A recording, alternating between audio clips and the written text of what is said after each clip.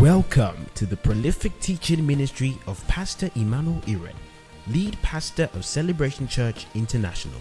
It is his vision to partner with you for your progress and joy in the faith. Ready, set, grow.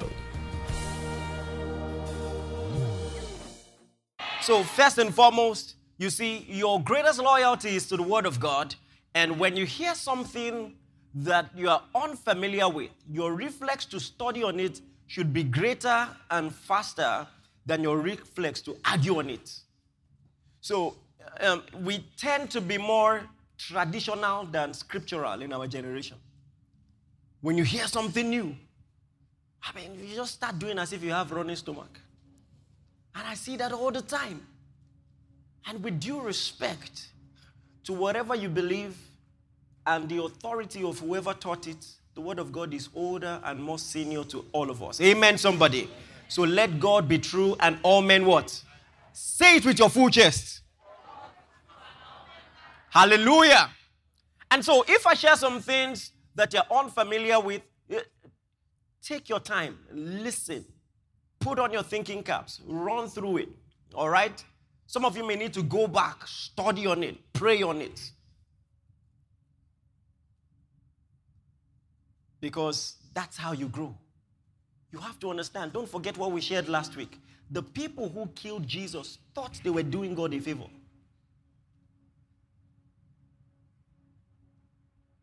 Many of them thought they were doing God a favor. They thought they were flowing with religious conviction.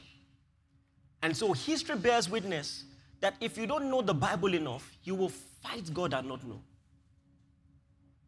That's why we need to take this teaching series as seriously as we can. So we continue our teaching series on how to interpret the Bible. And we started in a very powerful, simple way last week. And so we've titled this one, Word Lens, right? Christ through the scripture, word lens. Christ through the scripture. But first and foremost, why is interpretation important? I think that's a good place to begin because some people just think, what are we doing? You know, some people think that doctrine is a distraction and that it divides us and let's just come together. Oh, you believe in Jesus, I believe in Jesus, that's fine. That's not good enough. That's not how to grow. Come on, are you with me? God wants you to know His word. He wants you to grow in it. So I think that's why it's important that we go through the importance of interpretation in the first place. And here's the first thing I want to tell you. If you do not interpret the word of God, the devil will do it for you. I take that again. If you do not interpret the word of God, the devil will do it for you. So the devil takes Jesus to the pinnacle of the temple and he says, jump, for it is written. That, my friends, is Bible interpretation. Is it not? Was it written? And now that interpretation, he was bringing his own satanic context. So because it is written, he shall give his angels charge over you to bear you up in your wings. They shall bear you up in their wings as eagles, lest you dash your foot against the stone. Now, he's telling him, jump from the pinnacle of the temple. Now, that's interpretation. So you can come to a point of so much naivety where you think, because it's written, he shall give his angels charge over me, therefore I should just jump and throw caution to the wind and do things that will normally harm myself. You know, there's a true life story in this nation of a man, incidentally, his name was Daniel, and that probably was part of the problem. And so he went to the Ibadan Zoo. You know, just in case you don't really know, we are still praying that they will maintain the zoos well. So the animals don't get enough food. First mistake. The lion too was a believer, has been praying for provision. And here is one Daniel who thinks that he can stray into the lion's den because God shut the mouth of the lions. Listen, so let me tell you this. Teachings like this might be the difference between life and death for some people. Someone died because of improper Bible interpretation. Families have been divided because of improper Bible interpretation. You see, a lot of funny things happen in the church. You see people, the way they go about prophecy and interpretation, the way they go about, you know, there's a chaos. Chaos. And don't even get me started. In 1978, in the United States of America, investigators got to a church camp and found 900 people dead. Are you listening to me? 900 people dead. Why? Because their pastor told them to commit suicide. He gave them a religious reason to do so. And so they mixed poison together and drank it. So they all died, and then he shot himself. Which, by the way, is suspicious. He chose a fast death. 300 of them were 17 years and under. You see, the matter of Bible interpretation is a matter of life and death. The devil has used this to cheat people, to kill people, to steal from people. Wrong Bible interpretation has been used to rid people of their money, rid people of their possessions, rid people of their, all sorts of things are happening.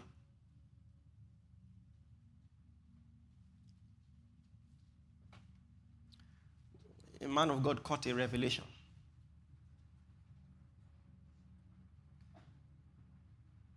He says, Mary conceived of the Holy Ghost. But Mary was still a virgin. So he caught a revelation that if he sleeps with members of the church, because he is holy, he has not touched them.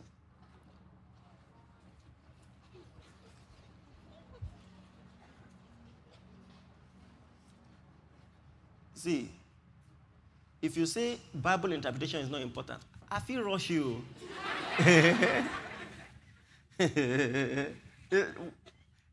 We need to talk about it. Are you listening to me? Like I said, in many cases, it's a matter of life and death. Someone else on the pinnacle of the temple would have jumped, died, aborted his earthly assignment.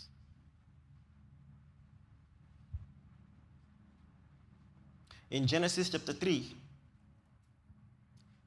the serpent said, "Did God say?" That's interpretation. Are you listening to this? Trying to give another perspective to what God said. Did God say? And if you don't study this properly, you will not be able to tell when it is the devil speaking to you. Because there are many voices that try to second guess the clear instruction of God's word. So a lot of people, for instance, some of them churchgoers, who have another opinion on marriage. Opinion, and the devil will bring a seemingly intellectual reason, sometimes biblical reason. He will just misconstrue some texts. And people like that always try to judge a truth by its extremes. What about those who got married and discovered that their partner was impotent? So what do we think about celibacy? You know, they always make their arguments with the extremes, with the exceptions. And the reason this has to be discussed is because you can be in church and the devil has negotiated you away from the word of God. Negotiated you away from the will of God. That's why Bible interpretation must be taught. Let me just say this. You know, someone said, I think a teaching I did 2 weeks ago, and said, oh, this looks like pastor's training. On one hand, I understand what you're trying to say, but understand this. There was no separate Bible, or there is no separate Bible for pastors. Are you aware? So everything in the Word of God is for everybody. In fact, Bible schools will not exist if all churches were doing their job. Did you hear what I just said? Bible schools are but an intervention because churches are not doing their job. Because the Bible says that all scripture is given by inspiration of God and is profitable for doctrine, for reproof, for correction, for instruction. That word translated instruction means education. But we've turned every service to a hospital. You know it's true. God heals. Thank God we just shared some testimony now. You know. But you have to understand we must get our priorities right. God wants you to grow up. And that's why this is important. Did God say that you cannot eat of any tree in the garden? Oh, well, but God knows that if you eat of this tree, you will be as gods, knowing good and evil. And like I said last week, the Bible says immediately the devil said that, she began to see the fruit differently. Tell the truth. Has anyone ever said anything about your Bible that for a brief moment shook you a little bit? You began to, for a moment, see things differently. And if nobody explains it to you, you will be in trouble. You will be in trouble. Because that's what the devil does. So let me tell you, just like I said last week, I'm saying it again. Learning Bible interpretation is one of the greatest things you can do to fortify yourself when it comes to spiritual warfare. This is warfare.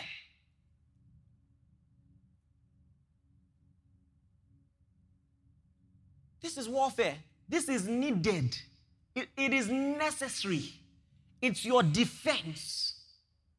It's important. Please, are you listening to this? It's important. It's not an option. You need it. You have to learn it.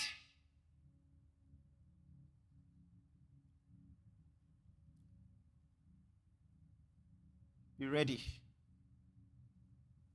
You know what Paul says? Ephesians chapter 6 from verse 10. Open that text as fast as you can.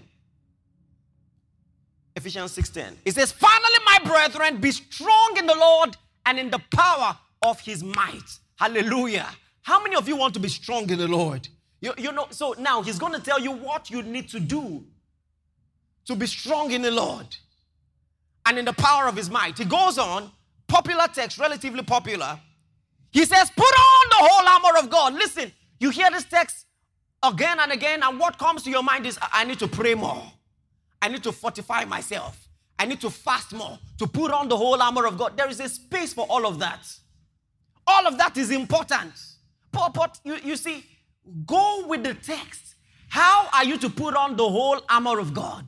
I like the fact that it was qualified. He didn't say some of it, one of it. He says, put on the whole armor of God. Thank God for prayer. But prayer is not the only tenet of the Christian devotion. Please, are you listening to me? He says to put on the whole armor of God. He says that you may be able to stand against the wiles of the devil. So it goes without saying that if you don't fortify yourself in the specific way that Paul says that you should do so, you are still vulnerable. You are still vulnerable. Meaning, if you don't fortify yourself this way, you will not be able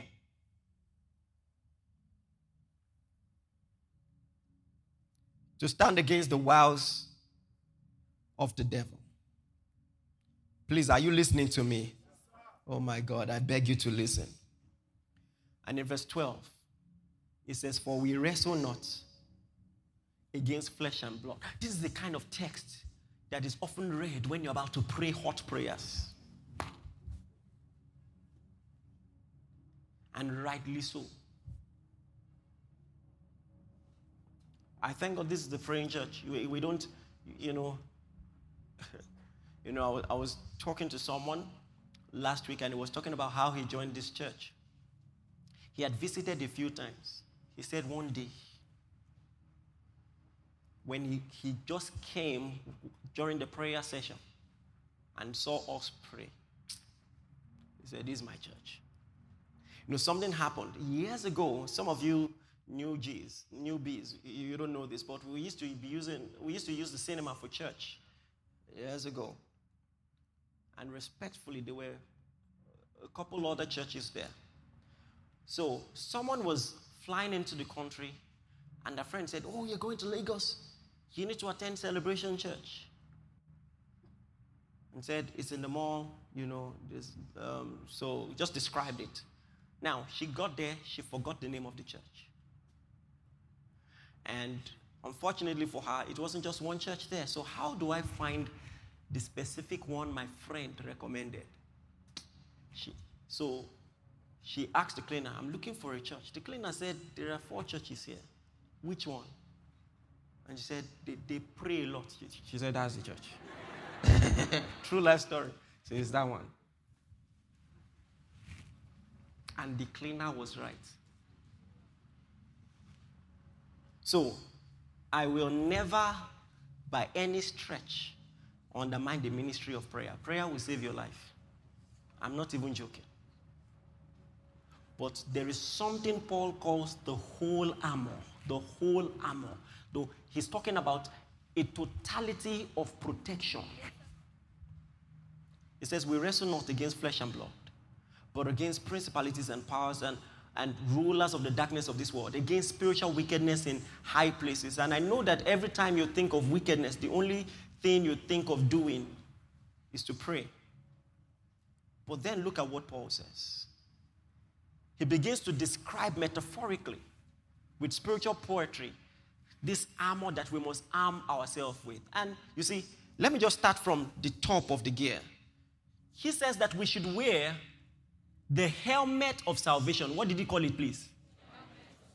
Oh my God, listen. Oh, Jesus. So much to talk about. Someone said, unfortunately, the church is a mission field today. That there are many people in church who come to church regularly who have never heard the gospel. A friend of mine went to his village, attended his grandmother's church. His grandmother has been an active worker since she was a teenager, and at this time she was about 85. And he preached the gospel. Christ died for your sins. And it is by placing your faith in what he has done that you have assurance of salvation. And the woman started crying.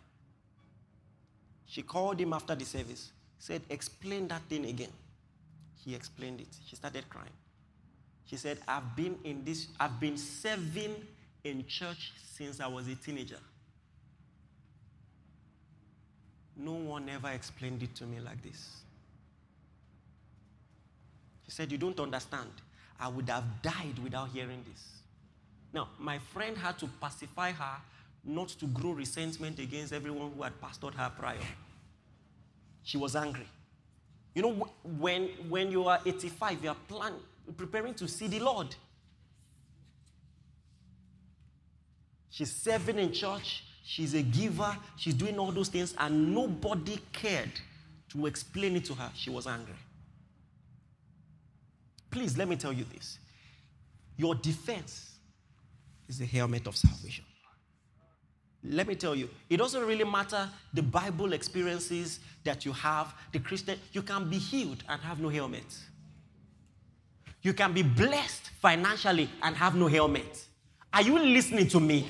Because you see, God heals without prejudice. He blesses without prejudice. So he can multiply 5 loaves and 2 fish, knowing that these people are not really, truly interested in him. But that doesn't count for salvation. Are you saved?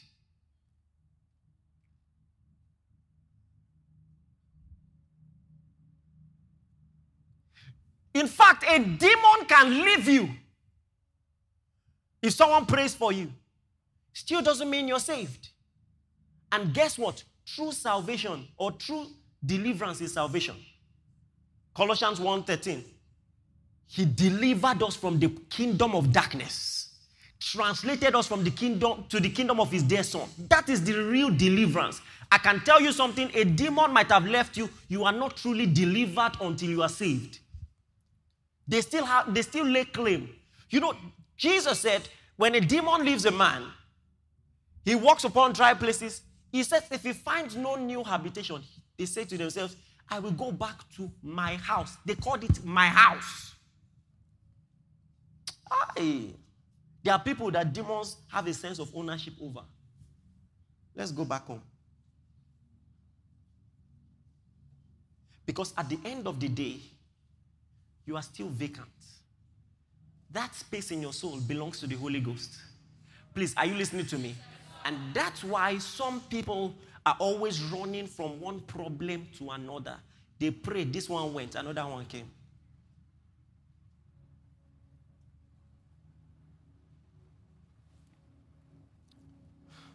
What I'm teaching you is spiritual warfare. If you are not born again, you are not safe. You are not safe. I think I told you this in December. I was casting out the devil from a guy. And you know what he said? He said, it is you people. He was talking about the church. He said, it is because of the Holy Ghost you people carry that we cannot deal with these people well. He said, we can't wait for you people to go. The demon was talking about the rapture. He said, when you go, you know, he said, we will eat their flesh. We will rip them apart. Because the church is the preservation of the world. The moment we enter the ark, things fall apart. He upholds all things by the word of his power through the church. Through the church. The moment we leave,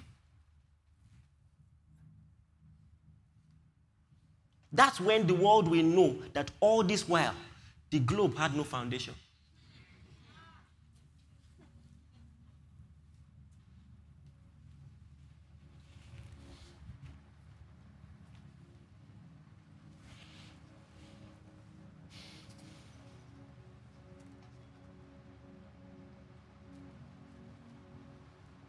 The name of the Lord is a strong tower. The righteous run into it and are what? Therein lies true safety, in the name. And the only way to be in the name is to be saved. Please, are you listening? Maybe the Lord is making me dwell on this for the sake of someone. Until you are truly saved, you are not truly safe. So he talks about the helmet of salvation. And the next thing, he talks about the breastplate of righteousness. Listen, righteousness consciousness is a defense. Righteousness consciousness is a defense. And that's something, you see, you can be wearing the helmet and not be conscious of the breastplates. And that's why we need to teach the church who they are in Christ. They need to be confident in it. You know what the Bible says? James says, the heartfelt continued prayer of a who? Answer me, of a who? Righteous man. So listen. Oh my God. In warfare, it's not just how hot the prayer is. It's not just how long the prayer is. And these things we emphasize, and rightly so. But when it all comes down to it, you need to know who you are. Come on. Listen. Who are you?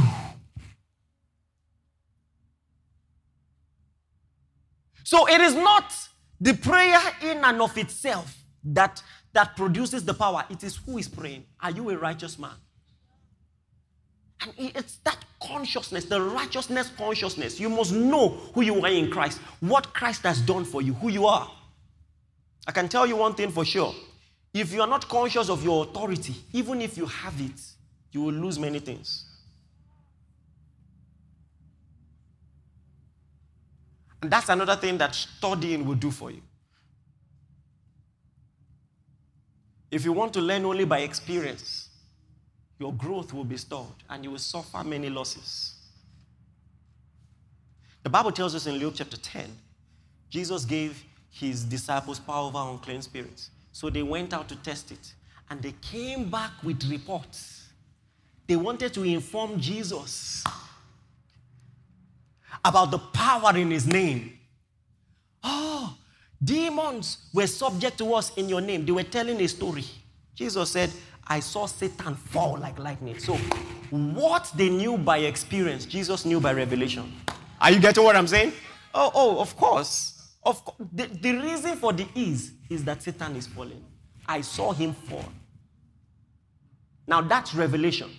It tells you that there has to be revelation when it comes to exercising authority. I'm telling you how proper Bible interpretation can even make you more effective in power. And then he tells them, oh, listen, I know you had good experiences. Let me teach you revelation. Behold, I give you power. Don't know it because you went out and you walked. Learn it now by revelation. I give you power to tread upon serpents and scorpions and over every ability of the enemy, and nothing shall by any means hurt you. Don't just come back, so you had a good experience and you're giddy about it. See it in my word. I give you power. Reckon it to be true forever. To tread upon. Make nonsense of. Are you with me? See it in his word. And nothing shall by any means, not by any means, not by any means, not by any means, not by any means, not by any means. Come on, are you with me? If you meditate on this, it will give you more safety when you journey. Not by any means. If you meditate on this, it will give you more security when you sleep. Not by any means. Not through dreams, visions, attack, poison, accidents. Nothing shall by any means. Are you listening to this? The breastplate of righteousness.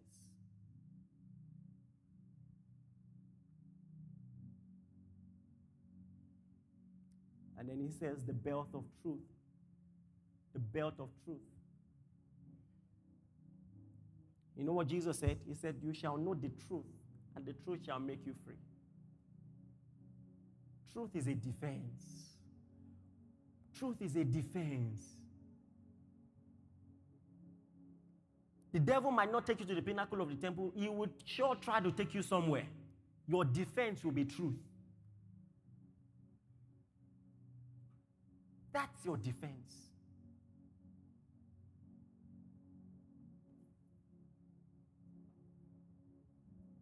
And that's why it's important to interpret the Bible. It's your defense. It's a matter of spiritual warfare. We're not trying to be erudite. Are you with me? We're not trying to be erudite. This is war. This is war. The Bible says that when the seed is sown and it is not understood, the devil comes, the enemy comes and steals away the seed. His major goal is to make sure you never really understand this. Please, shame the devil in your life. Are you listening to me? Shame the devil in your life.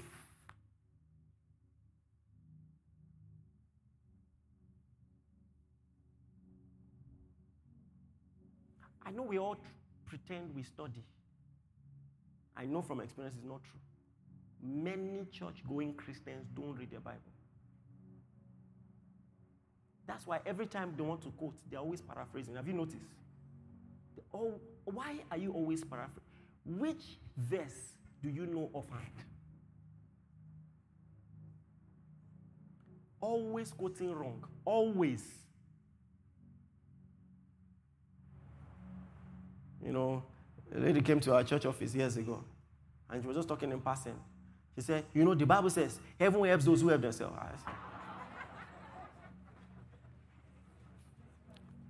I said, no, it doesn't. She said, it does. Brought out her Bible, was trying to search. It was not successful. So she brought out Google. I said, okay, wait. I was just teasing you. It's there. It's in Hezekiah chapter 3. She said, it's straight here. She said, I knew it. I said, ah. And she wanted to start looking for Hezekiah. I said, problem deal. So have you ever seen someone you're like, where do I start teaching you from? Like, the journey is long. You have to sit them down and say, in the beginning was the Word. The Word was with God. You don't know nothing.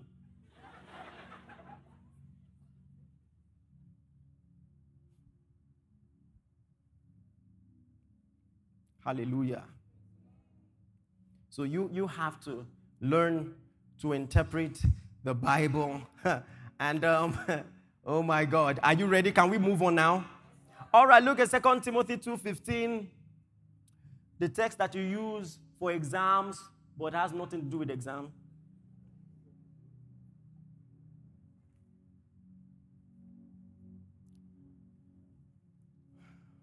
It says, study to show yourself approved unto God.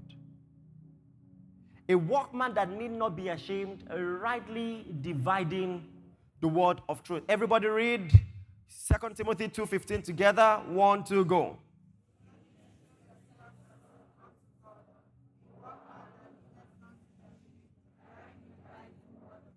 All right, so now, first and foremost, when he says study, he means be diligent. And then he says to show yourself approved unto God. A workman. And I think this is the first place to begin. If you want to learn how to interpret the Bible, you're going to have to do work. You're going to have to labor. It will take you some time. It won't fall on your lap. You will never master anything you have not deliberately learned. It's going to have to take intentionality and consistency on your path. And listen, let me say this. I like to say this so that it will dawn on people and prick them a little. Whatever else you succeed at is witness against you. Because some of you are very great at your job. You went to a school, you finished with a good grade, those of you who did.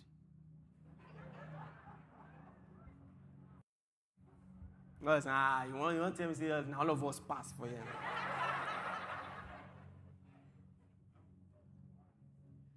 You went to school, you finished with a good grade. So God knows you know how to give what matters to you attention. You are now without excuse. So if you don't know the Bible, it's because it wasn't important to you. You can't know chemistry and not know Bible. You have no excuse. You have WAEC results. Even if it is C, you are managed to have an average understanding of maths, English, biology, chemistry, physics. You were qualified enough to enter the 4 walls of a university. You are without excuse forever. Are you listening to me? And so, whatever else you succeed at will be a witness against you on the last day. You were able to build a company from the scratch, and you don't know God's word. It's a witness against you. Some of you is sports. Sports commentary. If they just invite you, there was someone in school, he mentioned all the footballers on Arsenal, of all teams. Okay. My dad-in-law is an Arsenal fan. I'm looking at him. All right. But, yes, I'm the one with the mic. So, so first and foremost, as if you already have a problem with God, there is Arsenal. But anyway, no problem. And then when he was done, he now started mentioning the footballers in the under 17. under 17. Now, such a person, you might be struggling with his academics. Clearly, brilliance is not the problem. He might be struggling in his walk with God. And so that's why the Bible begins this way. It will take diligence. Diligence. You can't grow this way. Just lazy. Lazy interpretation, lazy prayer, lazy, No, you don't want effort. The moment the sermon is getting deep like this, you just turn off. You prefer Mary as a little lamb.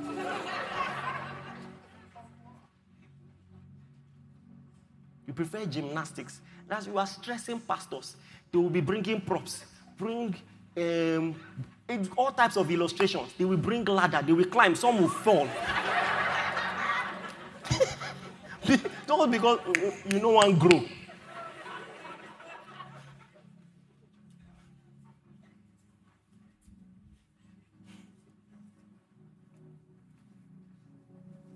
Hallelujah. Study to show yourself approved, a workman that needs not to be ashamed. It means there's a type of preaching you ought to be ashamed of. That as you are preaching, Paul will be looking at you. Shame. Wait, if they can summon you, they come. Wait till you preach. Shame on you. What type of exegesis is that? How did you get this? I told you on Wednesday, someone called me. He said, open your Bible. Deuteronomy 4. I don't know what, they always have deep voice. I'm just playing. I opened it. The text did not make sense. He said, open, I think Ezekiel 1. It didn't make sense. I was waiting for the... Exactly. He now said, what is 4 plus 1? I was still curious to know where it was leading. I said 5. He said, what does 5 represent? I said, I don't know. He said, it's a number of grace. How?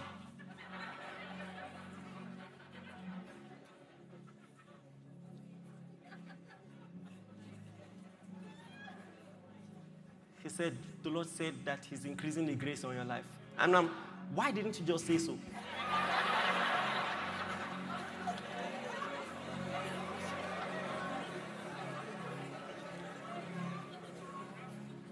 Turn your Bibles, Psalm 100. I need 10 people to give $100 seed. Why dollar?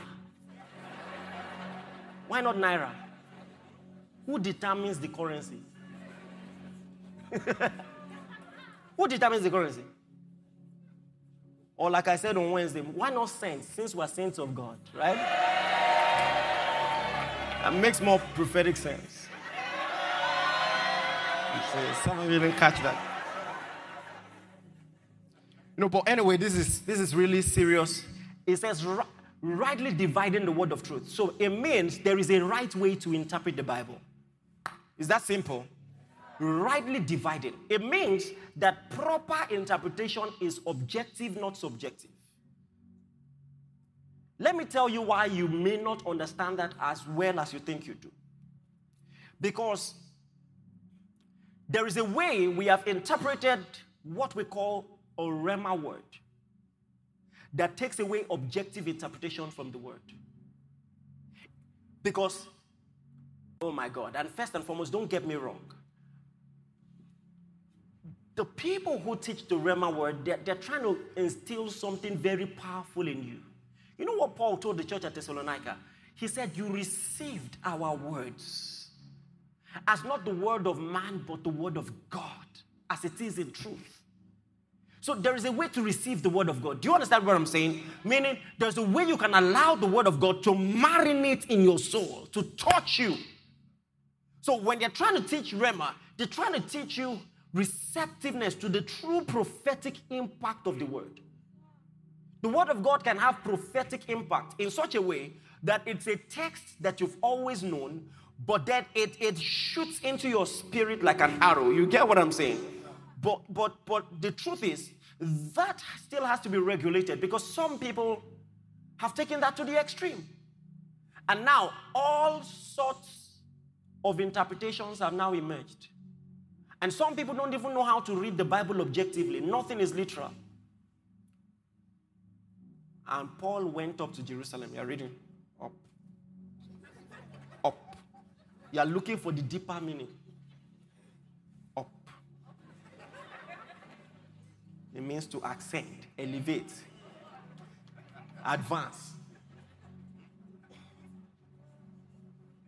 So like I said on Wednesday, the Word of God has a natural side to it. It is the Word of God, but written to a particular people in time. So you have to understand that there is a natural context. And guess what? Many of these books, especially the epistles, were letters. They were letters. So that tells you that the writers were not trying to be deep. Just imagine I write a letter to you. Maybe you're spending the weekend in my house, and so I leave a note. If you're hungry, there's cereal in the cupboard, so just climb up and get the cereal, and you're reading. Go up. That's how ridiculous some of these Bible studies. What's the deeper meaning? Hunger go wire you. You never start. The deeper meaning. Up.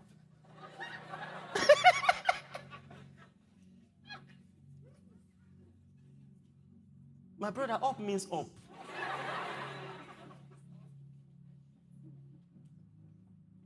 So how then do you know when something figurative was intended?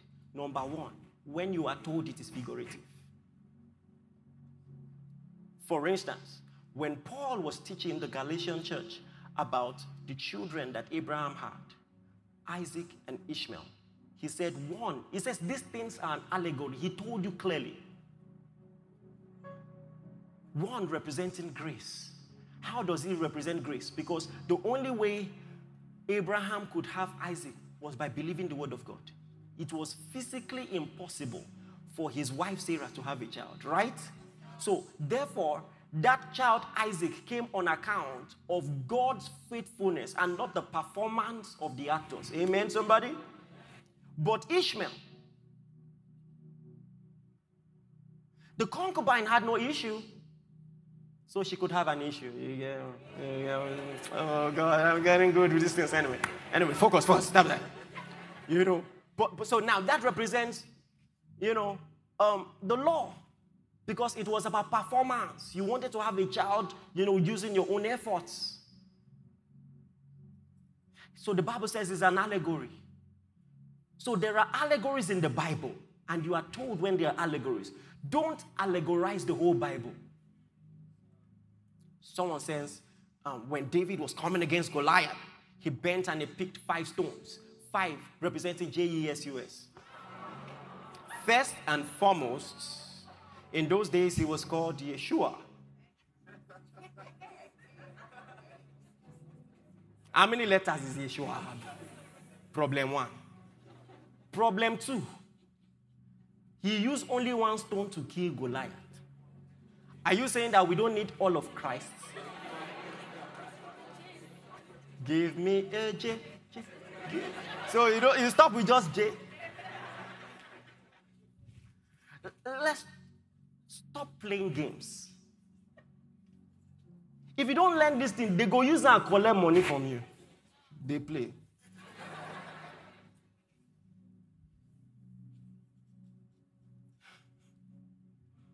Are you listening to me? So you know that it is figurative when you are told it is figurative. Number 2, you know it is figurative when it is clearly figurative. By that I mean when the literal meaning makes no sense. When Jesus said, I am the bread, you eat. It's figurative.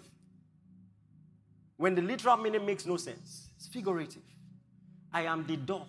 It's not a sermon on upholstery or carpentry.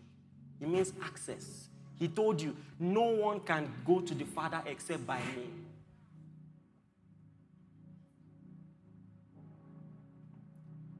Do you understand that? So these are the rules. Don't allegorize everything. Now, oh my God. Like I say almost every week, if I can't finish, we just end where I can end, and that's it. Let me show you something. 1 Corinthians chapter 3, verse 10. I saw this years ago, and it blessed me so much. Let's start with Ephesians chapter 3, from verse 1. It says, for this reason, I, Paul, the prisoner of Christ Jesus, for you Gentiles. Verse 2. If indeed you have heard of the dispensation of the grace of God, which is given to me for you. Verse 3. How that by revelation he made known to me the mystery, as I have written briefly already. Verse 4. Everybody read verse 4 together. 1, 2, go.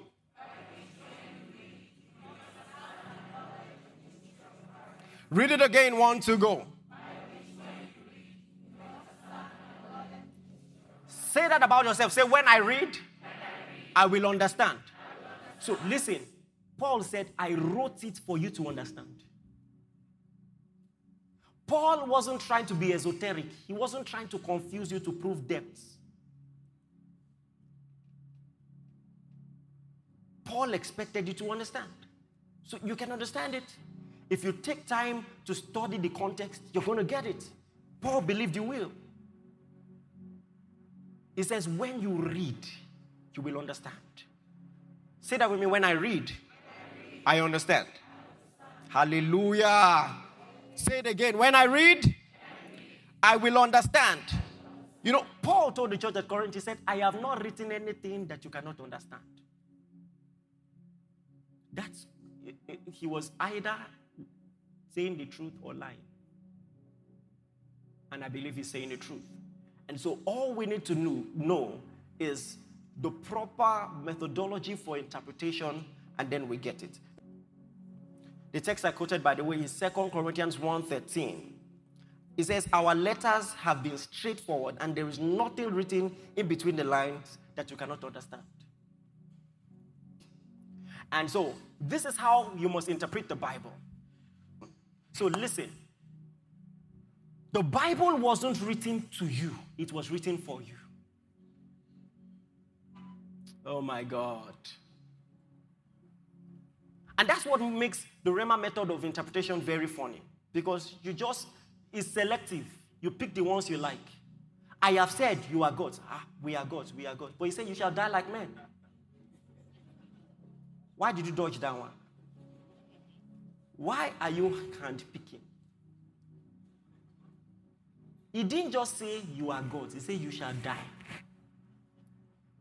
So when you stop playing games, you now want to understand in context. Now, I'm not even here to debate that. I'm just saying learn to interpret in context. You get what I'm saying? That the word of God was spoken to people who had a particular context. You know, so that means there is a culture and a language and a present reality in which it was spoken. And so, you must now recognize that river that divides us. Right? There's a river that divides us and makes us not to really understand what is written. Like cultural barriers, language barrier, situation and covenants. It separates us. For instance, the law was given unto them. It wasn't given to us. They were in a covenant with God. We are not in a covenant with... Are you aware you're not in a covenant with God? Do you know what a covenant is? Jesus did it. You believe it. You receive it. That's not a covenant. When the Bible says, for by grace are you saved, through faith, not of works. If it is not of works, that means it's not a covenant. Because covenant requires that you have a part to play for the part of the person that gave the covenant. Do you understand? You must hold on to your own part of the bargain. If all you do is to believe, you're not in the covenant. This is the era of faith, not covenant. mind. You get mind though. Covenant. You that can't keep a prayer life. If it's covenant, won't you be in trouble by now? Say, is it not true? Listen, if it was by works, won't you be in trouble? Say the truth now. Why are you flattering covenant? With who?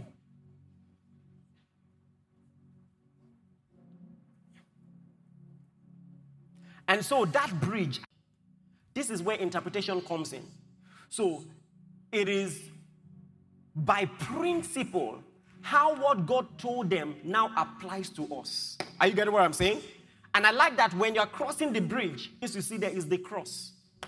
Meaning it must be relevant in Christ and to us. Because there are some things that Christ by his sacrifice has abolished. Are you getting it? Are you sure? How many of you were not at midweek service? Raise your hand now. I'm not judging you. Okay, put your hands down. Especially because it was on the island. Okay? Now, let me quickly do this for the purpose of some of you who have not seen it before. There is a text that we have not been following in the church, and we must repent. In fact, not only is it a clear instruction in the Word of God, we were told 4 times at least to do it, and we've not been doing it. Please, are you ready to go into the Word of God? Answer me. Are you ready to go into the Word of God? All right, let's go into the Word of God. Open your Bibles, 2 Corinthians.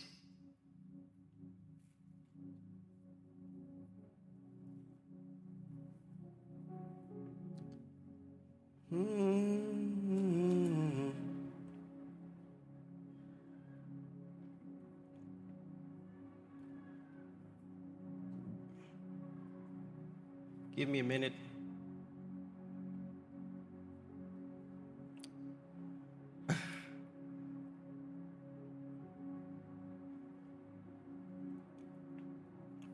My notes is really playing games with me today.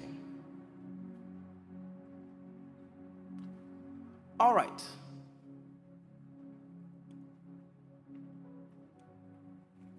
All right, look at 2 Corinthians 13, verse 12. By the way, if you are sitting beside your crush, today is your lucky day. Because the Word of God is about to. Everybody read 2 Corinthians 13, 12 together. 1 to go.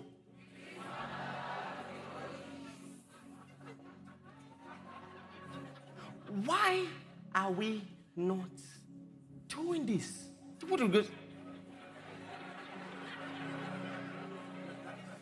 I mean, okay, out of the mouth of 2 or 3 witnesses, every truth shall be. Look at 1 Corinthians 16, 20. I even prefer this one. 1 Corinthians 16, 20. Read it again. 1 to go. All the brethren greet you, greet one another. So first and foremost, not only does it say greet one another, it says all the brethren.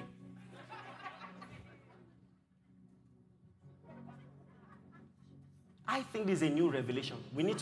There's a special kissing service. What do you think? So, now, why is it that the Bible says this 4 times but we don't do it? That's interpretation. Because a wise Bible interpreter knows that this was relevant in their culture. All right? There are still cultures today where you greet like that. You better learn it because you might be surprised the part of the world you go to, they just say, how are you? But you need to be aware of the context, because if you come to Lagos,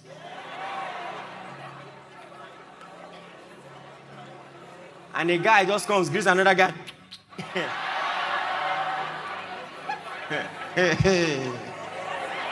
Hey, bro. Hey. He be like, say.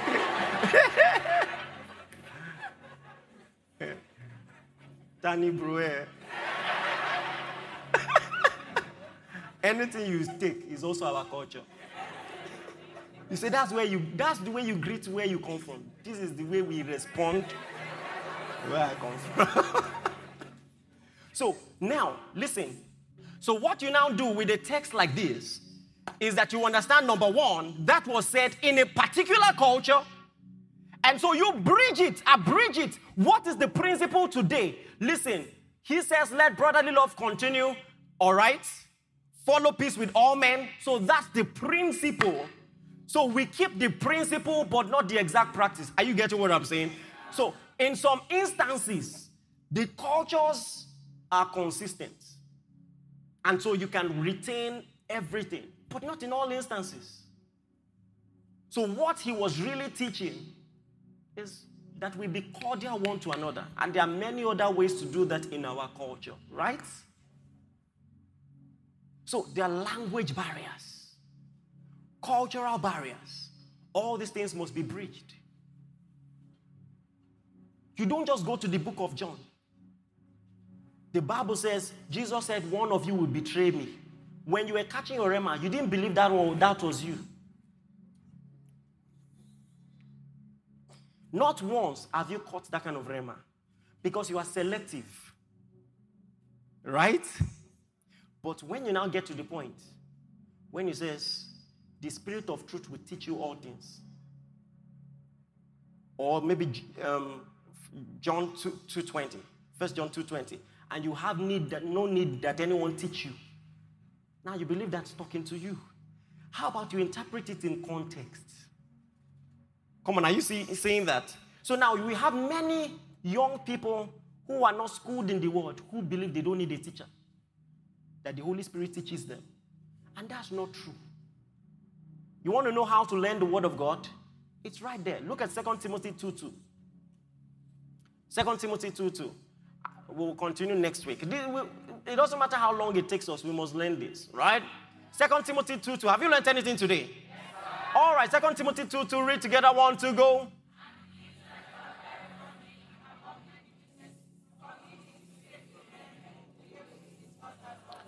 All right, so this is how the truth moves from generation to generation. The things you have learned of me amongst faithful witnesses, commit to faithful men.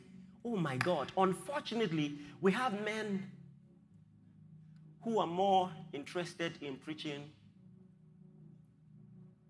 an exciting sermon. They want to say something that you have never heard before. By the way, let me say something. If it has never been preached before, it is false. Did that surprise you? The Holy Spirit can give us fresh perspectives to the same truth, fresh illustrations about the same truth. But truth must be preserved from generation to generation. So Paul said, the same things you have heard of me, commit to faithful men. So how do I know you are a good pastor? When you are faithful to what was said, and you are able to transmit it the way it was said. Retain it in its original form. Don't add to it in the name of gymnastics. You know, there's something we say in our local parlance, na skills they kill ninja. Remember that? Did you ever hear that? So, sometimes I see people gymnastics with the word, and when they now collapse, it's a wonder to behold. Because you will see illustrations that are like concussion. There's something called syncretism. You mix. So you used to visit Babalawo. So you want to use the word of God as incantation. You just mix different things. But it must be interpreted in context. The same thing you have learned of me amongst many witnesses, commit to faithful men who will teach others also. And then the ultimate thing you must learn, for time's sake, oh my God, oh my God, oh my God, oh my God, oh my God, oh my God. Jesus, we need longer services. You all love the word of God, don't you? So, let's go over what we've learned. Number one, Even if the word of God can have a prophetic impact in your life, the Bible says, rightly dividing. There is a way to rightly divide. And here is what you need to know. The word of God can never say what it never said. It can never mean today what it never meant. Are you okay with that? It can never mean today what it never meant. And so, what the Spirit does is to give the same truth a prophetic power in our life. And that is what I believe people are trying to describe as the Rhema word. Not that you take something that the Bible is not saying and just make it yours. So, for instance, I told you on Wednesday how someone said the Lord told him from his word that he must attend a private university. Immediately put up 1 Timothy 2. Let me quickly show them. A good degree, And I said, how did God show you from his word? And then he says, Paul told Timothy that those who use the office of a deacon well obtain for themselves a good degree. So God told him to go for a good degree. And that good degree is private school. Now, here is what he did not know. Our church wanted to support him academically. We couldn't afford private university sponsorship at the time. But he said the Lord told him, good degree. I said, okay, sorry. We don't have money for good degree. Unfortunately, 3 years after thereabout, I saw him, no good degree. So interpretation has put people in trouble. Because good degree is not, don't read meaning into the text. That's not Rhema. Are you learning this? So, the Bible, oh my God, you don't go to the Word of God to defend an understanding. You go to the Word of God to gain understanding.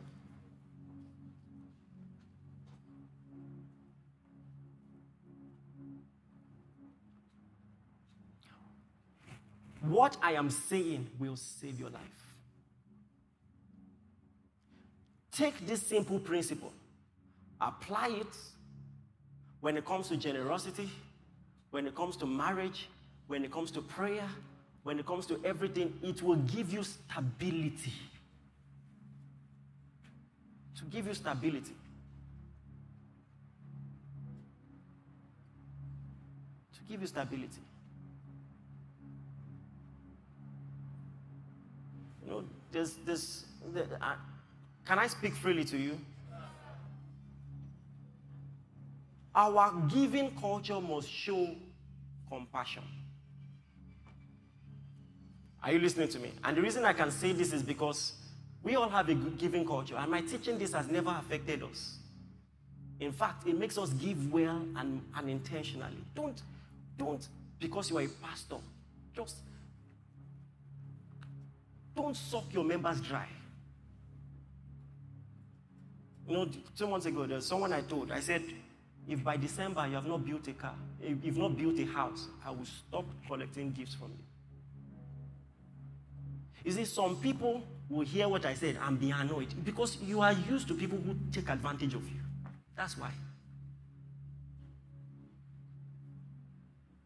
You're giving me all these lavish gifts. You have not built a house. I said I give you to December. If you have not built a house or bought a house, I will not collect a gift from you again. And make no mistake, you must be generous, you must be sacrificial. Some of you, this is not the word for you. You still, even offering, God still they help you.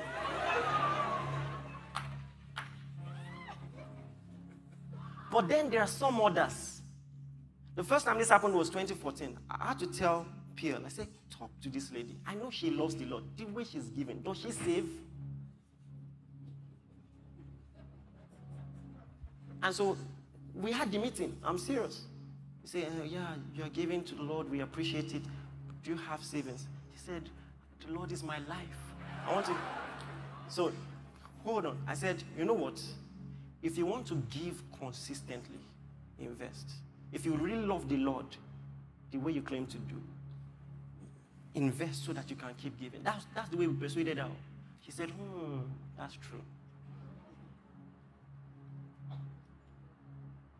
Please, are you listening to me? I personally, and thank God, I'm blessed and I'm content.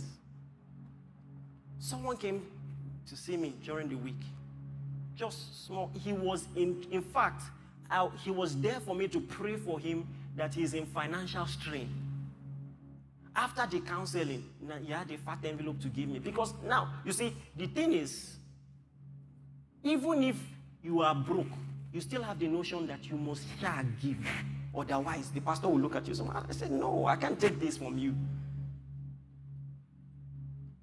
You're here so I can join faith with you for this. I can't take this from you. When people love the Lord, they will return to Bible giving. In fact, now you go tire. I'm telling you. My people, Celebration Church. Do you understand? You see, the Bible says every man as he proposes in his heart, so let him give. When the love of God moves you, you will do it right, you will do it well, you will do it consistently without pressure. Amen, somebody. That's the Bible way. So listen, oh my God. It says every man as he proposes in his heart. But you know, there is a way you can do the sermon and it pushes people beyond what they have proposed. You and God will know. Please, there is nothing wrong in saying, oh, we have this project. If you want to give, please come forward. Nothing wrong. But first and foremost, when you have a guest minister to do that for you, and it's usually people who are professionals. A pastor friend, was going through a phase in his church. They needed money. They were going through a lot. A pastor called him. He said, call me. I will raise it once for you. That's his own ministry to the body of Christ. He said, call me once. I will raise it. Praise the Lord. Put aside preconceived notion. Go and dust your Bible again. And read properly. And may the Lord bless us in the name of Jesus. Did you learn anything? Stand to your feet and let's pray. If I offended you, you know I love you.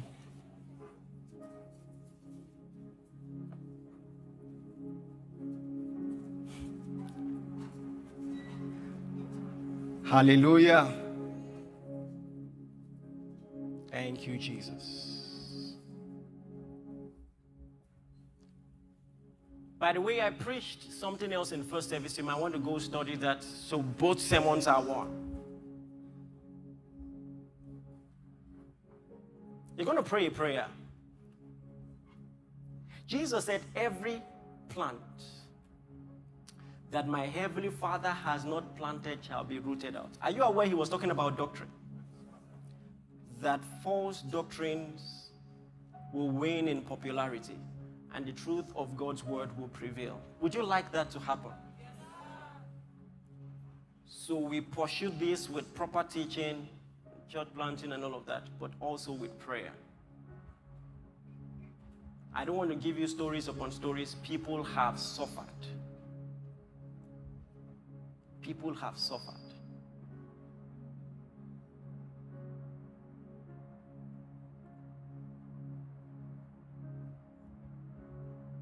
I was preaching once. I gave a word of knowledge about a lady that left the house and was in a so-called church. Married woman.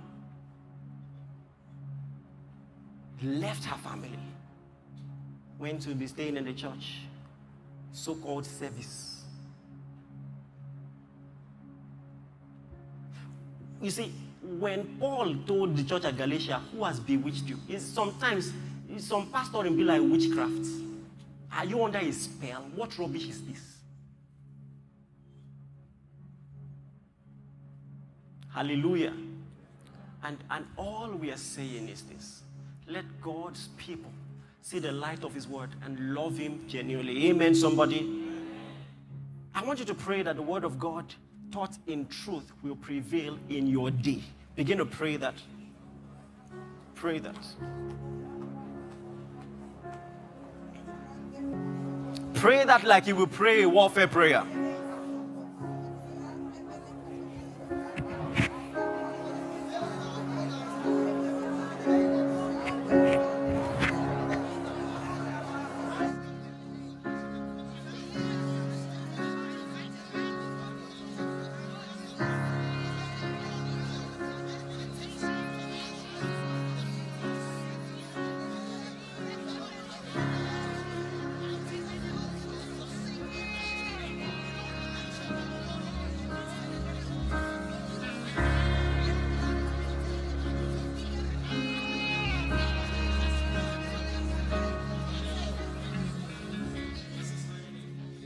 Lord, the light of your word cuts across the nooks and crannies of our city and beyond.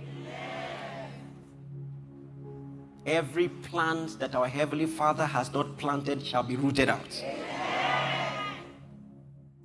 And anyone caught in the web of false doctrine, deliverance is coming to them. Thank you, Father. We thank you for this. We receive it by faith. We act on it by evangelism, by teaching your word faithfully. Thank you, Father. In Jesus' name. Thank you for listening. We are sure that you have been blessed. For inquiries, reach us on our helpline 0809 996 7000. Blessings.